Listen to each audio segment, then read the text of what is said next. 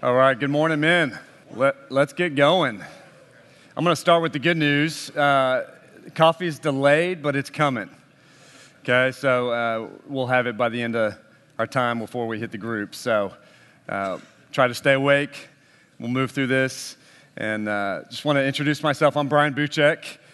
Serve on the elder team with Todd and David and Bo. And it's just a privilege to be with you men this morning. It's a glorious thing to wake up, to study God's word, to be around men who want to grow in their walk with Christ. And so it's just a privilege to be with you. Let's pray. We'll dive in. Father, thank you for this morning. Thank you just that you are sovereign and make the sun rise on our day. And we pray that our time this morning would glorify you, that you would continue to draw our hearts, that you'd help us to understand more of who you are, more of how we should respond to you. Thank you for this book of Judges that you've given us to serve as a warning for our lives and to teach us and instruct us and to rebuke us. And so help us just to listen to you and to be your men today. In Christ's name, amen. Well, as you guys read this week, there's a lot of crazy that happens in this last section of Judges, chapters 17 through 21. A lot of crazy. Like, who needs Netflix when you have Judges 17 through 21? Okay, that's the reality, guys. It's a graphic depiction of depravity and lawlessness. God's trying to show us that when we move away from Him and we move away from His ways, that it never goes well for us. Chaos ensues. There's two stories here. There's a story in 17 and 18. There's another story in 19 through 21. And they're there really just to give us a ground level glimpse into what life was like when Israel's left to their own resources. The memory verse this week is a really important one. I hope you guys worked on it. Who got it? You guys worked on the memory verse this week, 21-25. In those days, there was no king in Israel.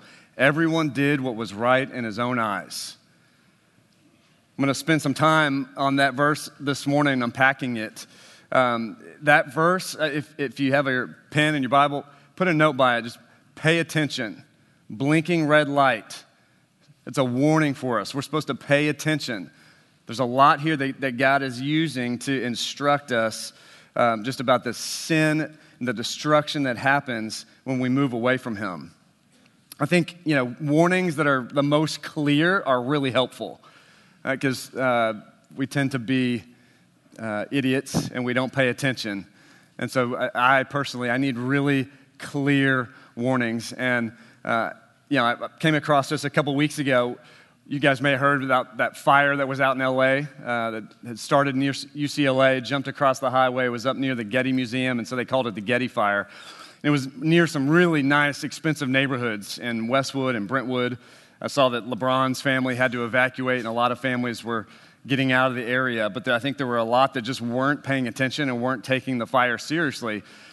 So this L.A. city councilman went on the news, and his name was Paul Koretz, and he made this statement, which just caught my eye for the clarity of the statement.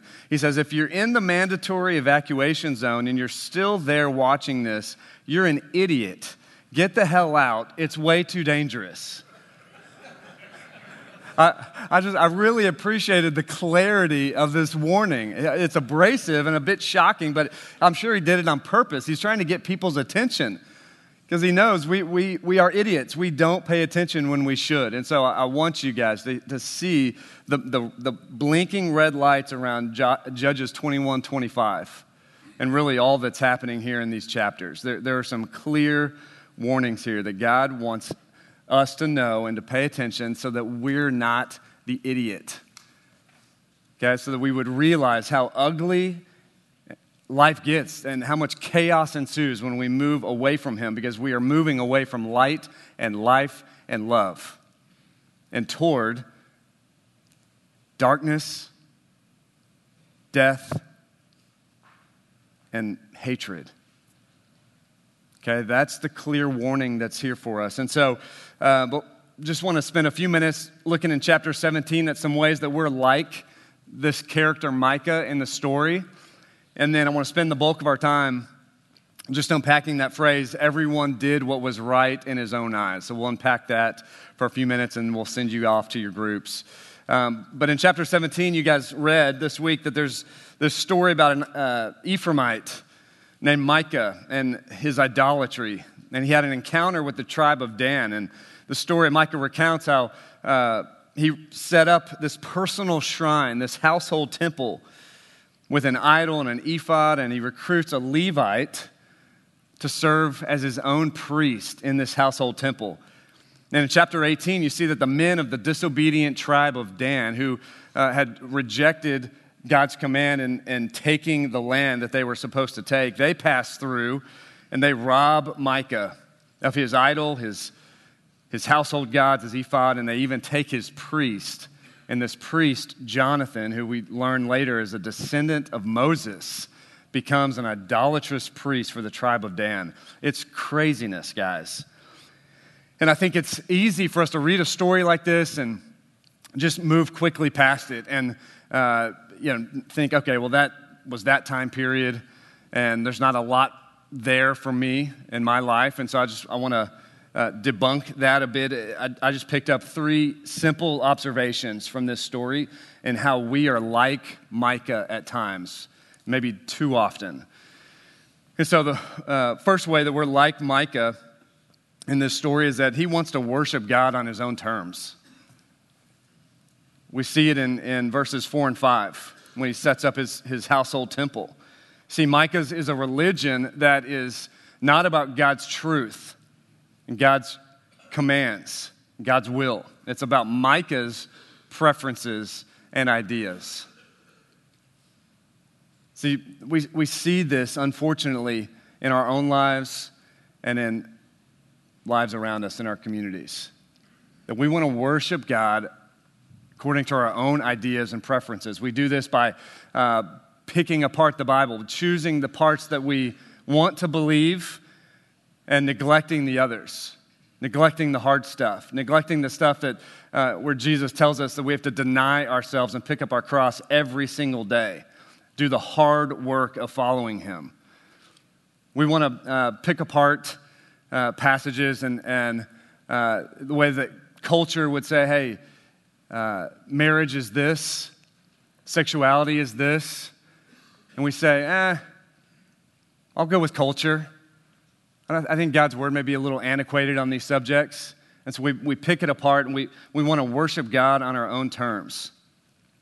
We see it in community groups all the time when counsel is given that is just based on ideas and preferences and experiences instead of using God's word to counsel biblically. Another way that we're like Micah here is just by his spiritual arrogance. There's a lot of pride. We see that in a lot of ways, but we see it in verse 5 when he ordains one of his own sons to be priest. This kind of signified, and he was setting himself up as a type of a high priest. So there's just this pride and arrogance in what he's doing. He's ignoring God's commands, giving no attention to the authority that God has in his life. And so, unfortunately, I see this in my life. I see it in lives of the guys around me often. There's a pride and arrogance that all too often marks our lives, men. Shows up in just our lack of devoting daily. That's an easy way to spot, hey, how am I doing? Just devoting daily. Just the simple basics of the blocking and tackling, following Christ through opening his word every morning, spending time diligently in prayer, confessing sin, just the basics. How am I doing there? Devoting daily. And I think it shows up in our spiritual arrogance and pride when we don't do it, when we're not marked as men who are prayerful and on our knees. Our prayer life suffers because we just don't need God. We're independent in an unhealthy way. I think another way that this shows up, does in my life, does in my marriage at times, unfortunately, is just my inability to receive admonishment. I don't think I'm alone in this. There's plenty of times when my wife wants to sharpen me with something she sees in me, and my first instinct is to get defensive. You guys ever do this? I think we all do at times. But we see it in community groups often, that you've got a faithful brother who wants to wound you faithfully, as Proverbs 27:6 says, and yet because of our spiritual pride and arrogance, we are not able to receive the admonishment. We don't receive the sharpening, and we try to turn the table and we begin pointing at them or calling them out for the way that they admonished wasn't done correctly, instead of really listening and hearing what that brother's trying to tell us. We need to view this type of rebuke as oil on our head, Psalm 141, verse 5. Okay, that will help in this area of spiritual arrogance that we see here in Micah. And the third is just that Micah is deceived about his relationship and his devotion to God. He's deluded, guys. See, what he really wants shows up in 17:13. It says, "Now I know that the Lord will prosper me because I have a Levite as priest." There it is. Micah just wants God's blessing without listening to God's commands. He just wants God to prosper him without the diligence of faithful relationship with him. How often do we do the same thing, guys, where we just can delude ourselves about our walk with Christ? That we just want God to bless what we're doing without actually doing the hard work of being attentive to God's word, being authentic with our community. Now, I see this, unfortunately, in my life, just where, I've got a father wound that rears its ugly head sometimes. My dad died when I was really little, and so this father wound can show up in ways where I want to perform and achieve for my Heavenly Father at times in an unhealthy way, where I focus on external righteousness and appearance in a way that is very contrary to what Jesus talked about in the Sermon on the Mount. And so I think where God would have me move out of that delusion is just focusing on a pure heart before him, of the purity of my devotion in my walk with him. And so there's just a warning here, guys, to not be deluded that because you are a member at Watermark or because you show up 8 weeks in a row for Summit Men's Bible Study, which way to go if you did. Okay, way to finish strong by being here in the last week. But we can delude ourselves. And so we got to pay attention to the warning. Yeah, in 19 through 21, these last 3 chapters, I'll just give a quick recap. We don't have time to go through the story in detail, but what you saw there and what you read this week is really one of the most graphic depictions of depravity that you have in your Bible. It's shocking. It should be shocking. This Levite that we see in chapter 19, it's a different Levite in the story now, and there's just a brutal rape and murder. Just a man who was far from God. And so what we see here is just the moral degradation of Israelite society is just increasing. It's getting more and more chaotic, and they're becoming more and more desensitized to the sin and the destruction that's around them. They don't even care. They hardly are crying out to the Lord. There's hardly any mention of the Lord in these chapters. And it moves us on to that very last statement of the book that's made. In those days, there was no king in Israel. Everyone did what was right in his own eyes. And so there's the phrase that we need to pay attention to. And so I want to spend some time on that, just quickly look at the reason, the result, and the remedy. So what's the reason? Why do we do what's right in our own eyes? What's the result of it? And then what's the remedy for it? Okay, well, the reason, guys, is pretty clear in Scripture. The reason is because we love our sin. We love our sin. We love the darkness. We seek our own desires all too often. John 3, 19 through 20 says this, "And this is the judgment. The light has come into the world, and people loved the darkness rather than the light because their works were evil. For everyone who does wicked things hates the light and does not come to the light, lest his works should be exposed." We reveal our love for the darkness by our lack of the fear of the Lord and our unwillingness to confess and repent on a consistent basis. We want to keep running our own offense, do we not? That is what marks most men today.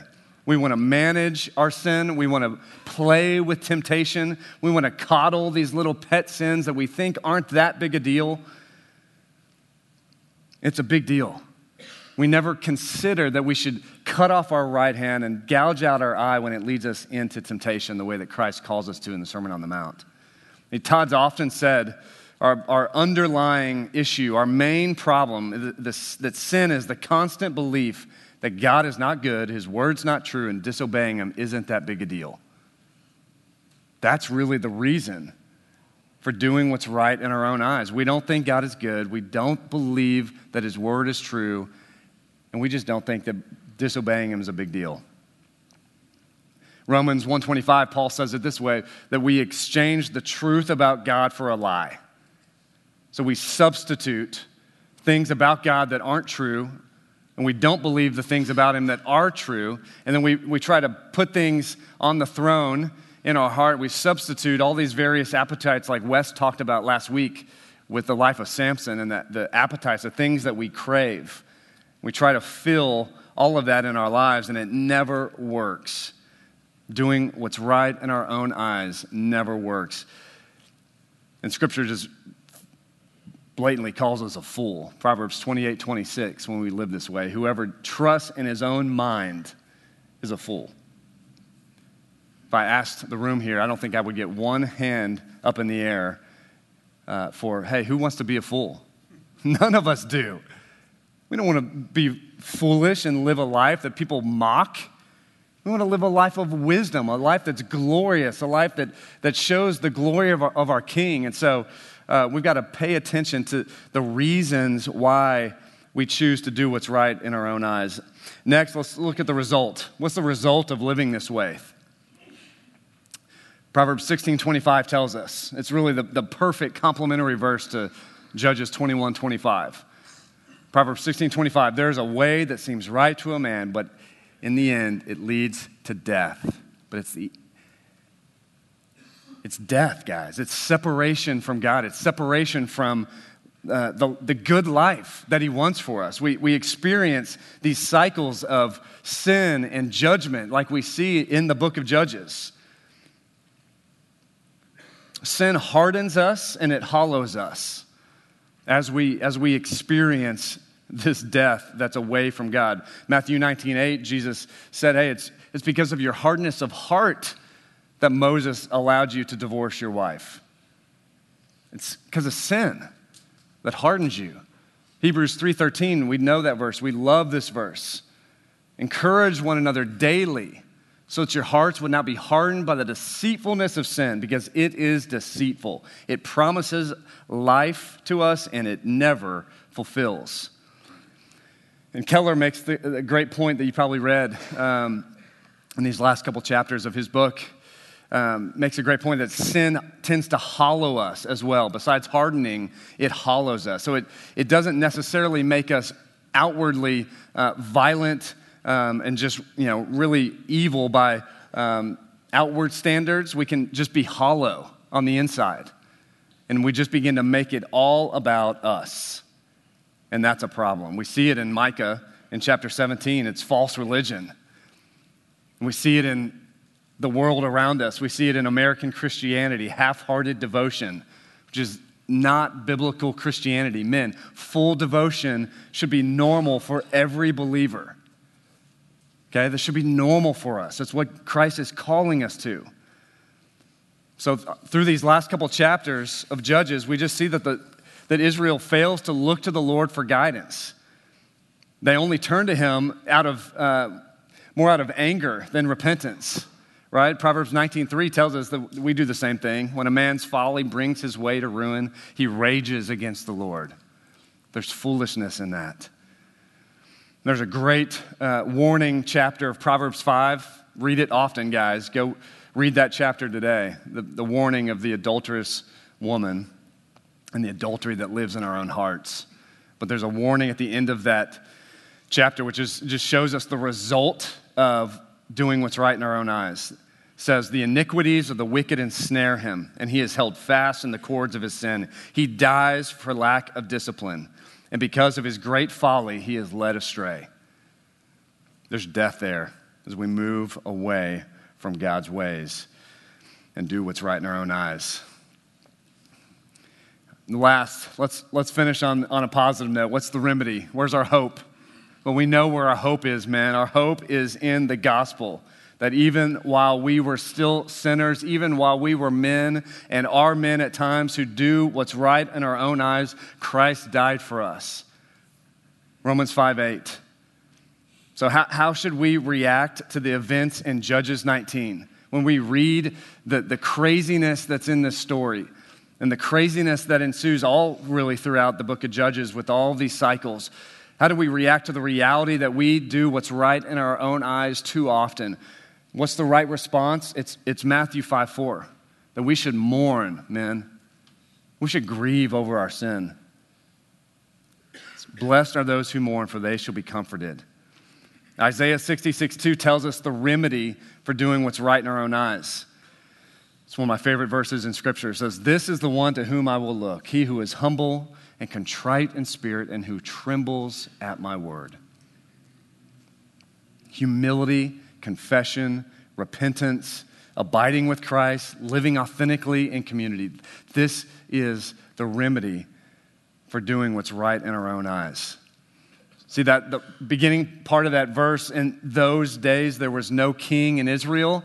It points us to something really important. It's descriptive of this time in Israel, but it points us to the next book where we see Ruth and Boaz, and then what becomes their great-grandson, David, who has this throne, becomes this great king. But Scripture tells us it's not just about King David, it's about the eternal king who's going to come reign and rule on the throne of David forever and ever. And this is the king that you need. This is the king that you need to pay attention to. This is the king that all of Scripture is pointing to. And this is the one that we need to be ruled by and rescued by. And I love how Keller said it. He just put it really plainly. What we need is a king who will rescue us and rule us and change us. Guys, we don't need to focus on following rules. We need to focus on being ruled. So there's the message there, even in the simple verse of Judges 21:25, that we need to be ruled by Christ. And let me close with this. I'm reading with some other guys, J.C. Ryle's Holiness. Highly recommend this book to you. It's highly convicting on every single page. So if you want to be highly convicted, go check it out. But this quote caught my eye just because it's convicting, and I don't live this way nearly enough. It says, true Christianity will cost a man his sins. He must be willing to give up every habit and practice which is wrong in God's sight. He must set his face against it, quarrel with it, break off from it, fight with it, crucify it, and labor to keep it under control, whatever the world around him may say or think. He must do this honestly and fairly. There must be no secret truce with any special sin which he loves. He must count all sins as his deadly enemies and hate every false way. Men, let's live like this. Don't be the fool who trusts in his own mind, who does what is right in his own eyes. Let's live like this. Let's pray. Father, we need your help. You have shown us the way. You have given us this book to reveal your heart to us, to reveal just yourself in the way that we should live, the way we should respond to you with full devotion, with not trusting in our own minds, doing what's right in our own eyes, because we know that will lead to judgment and destruction and death. And so, God, would you help us to be the wise, humble, faithful men that you called us to be, to live in a way where we would be diligent to root out sin in our lives, to confess it and repent, to be your faithful men. Help us to be watchful today, to be standing strong, that all that we would do would be done in love. In Christ's name, amen.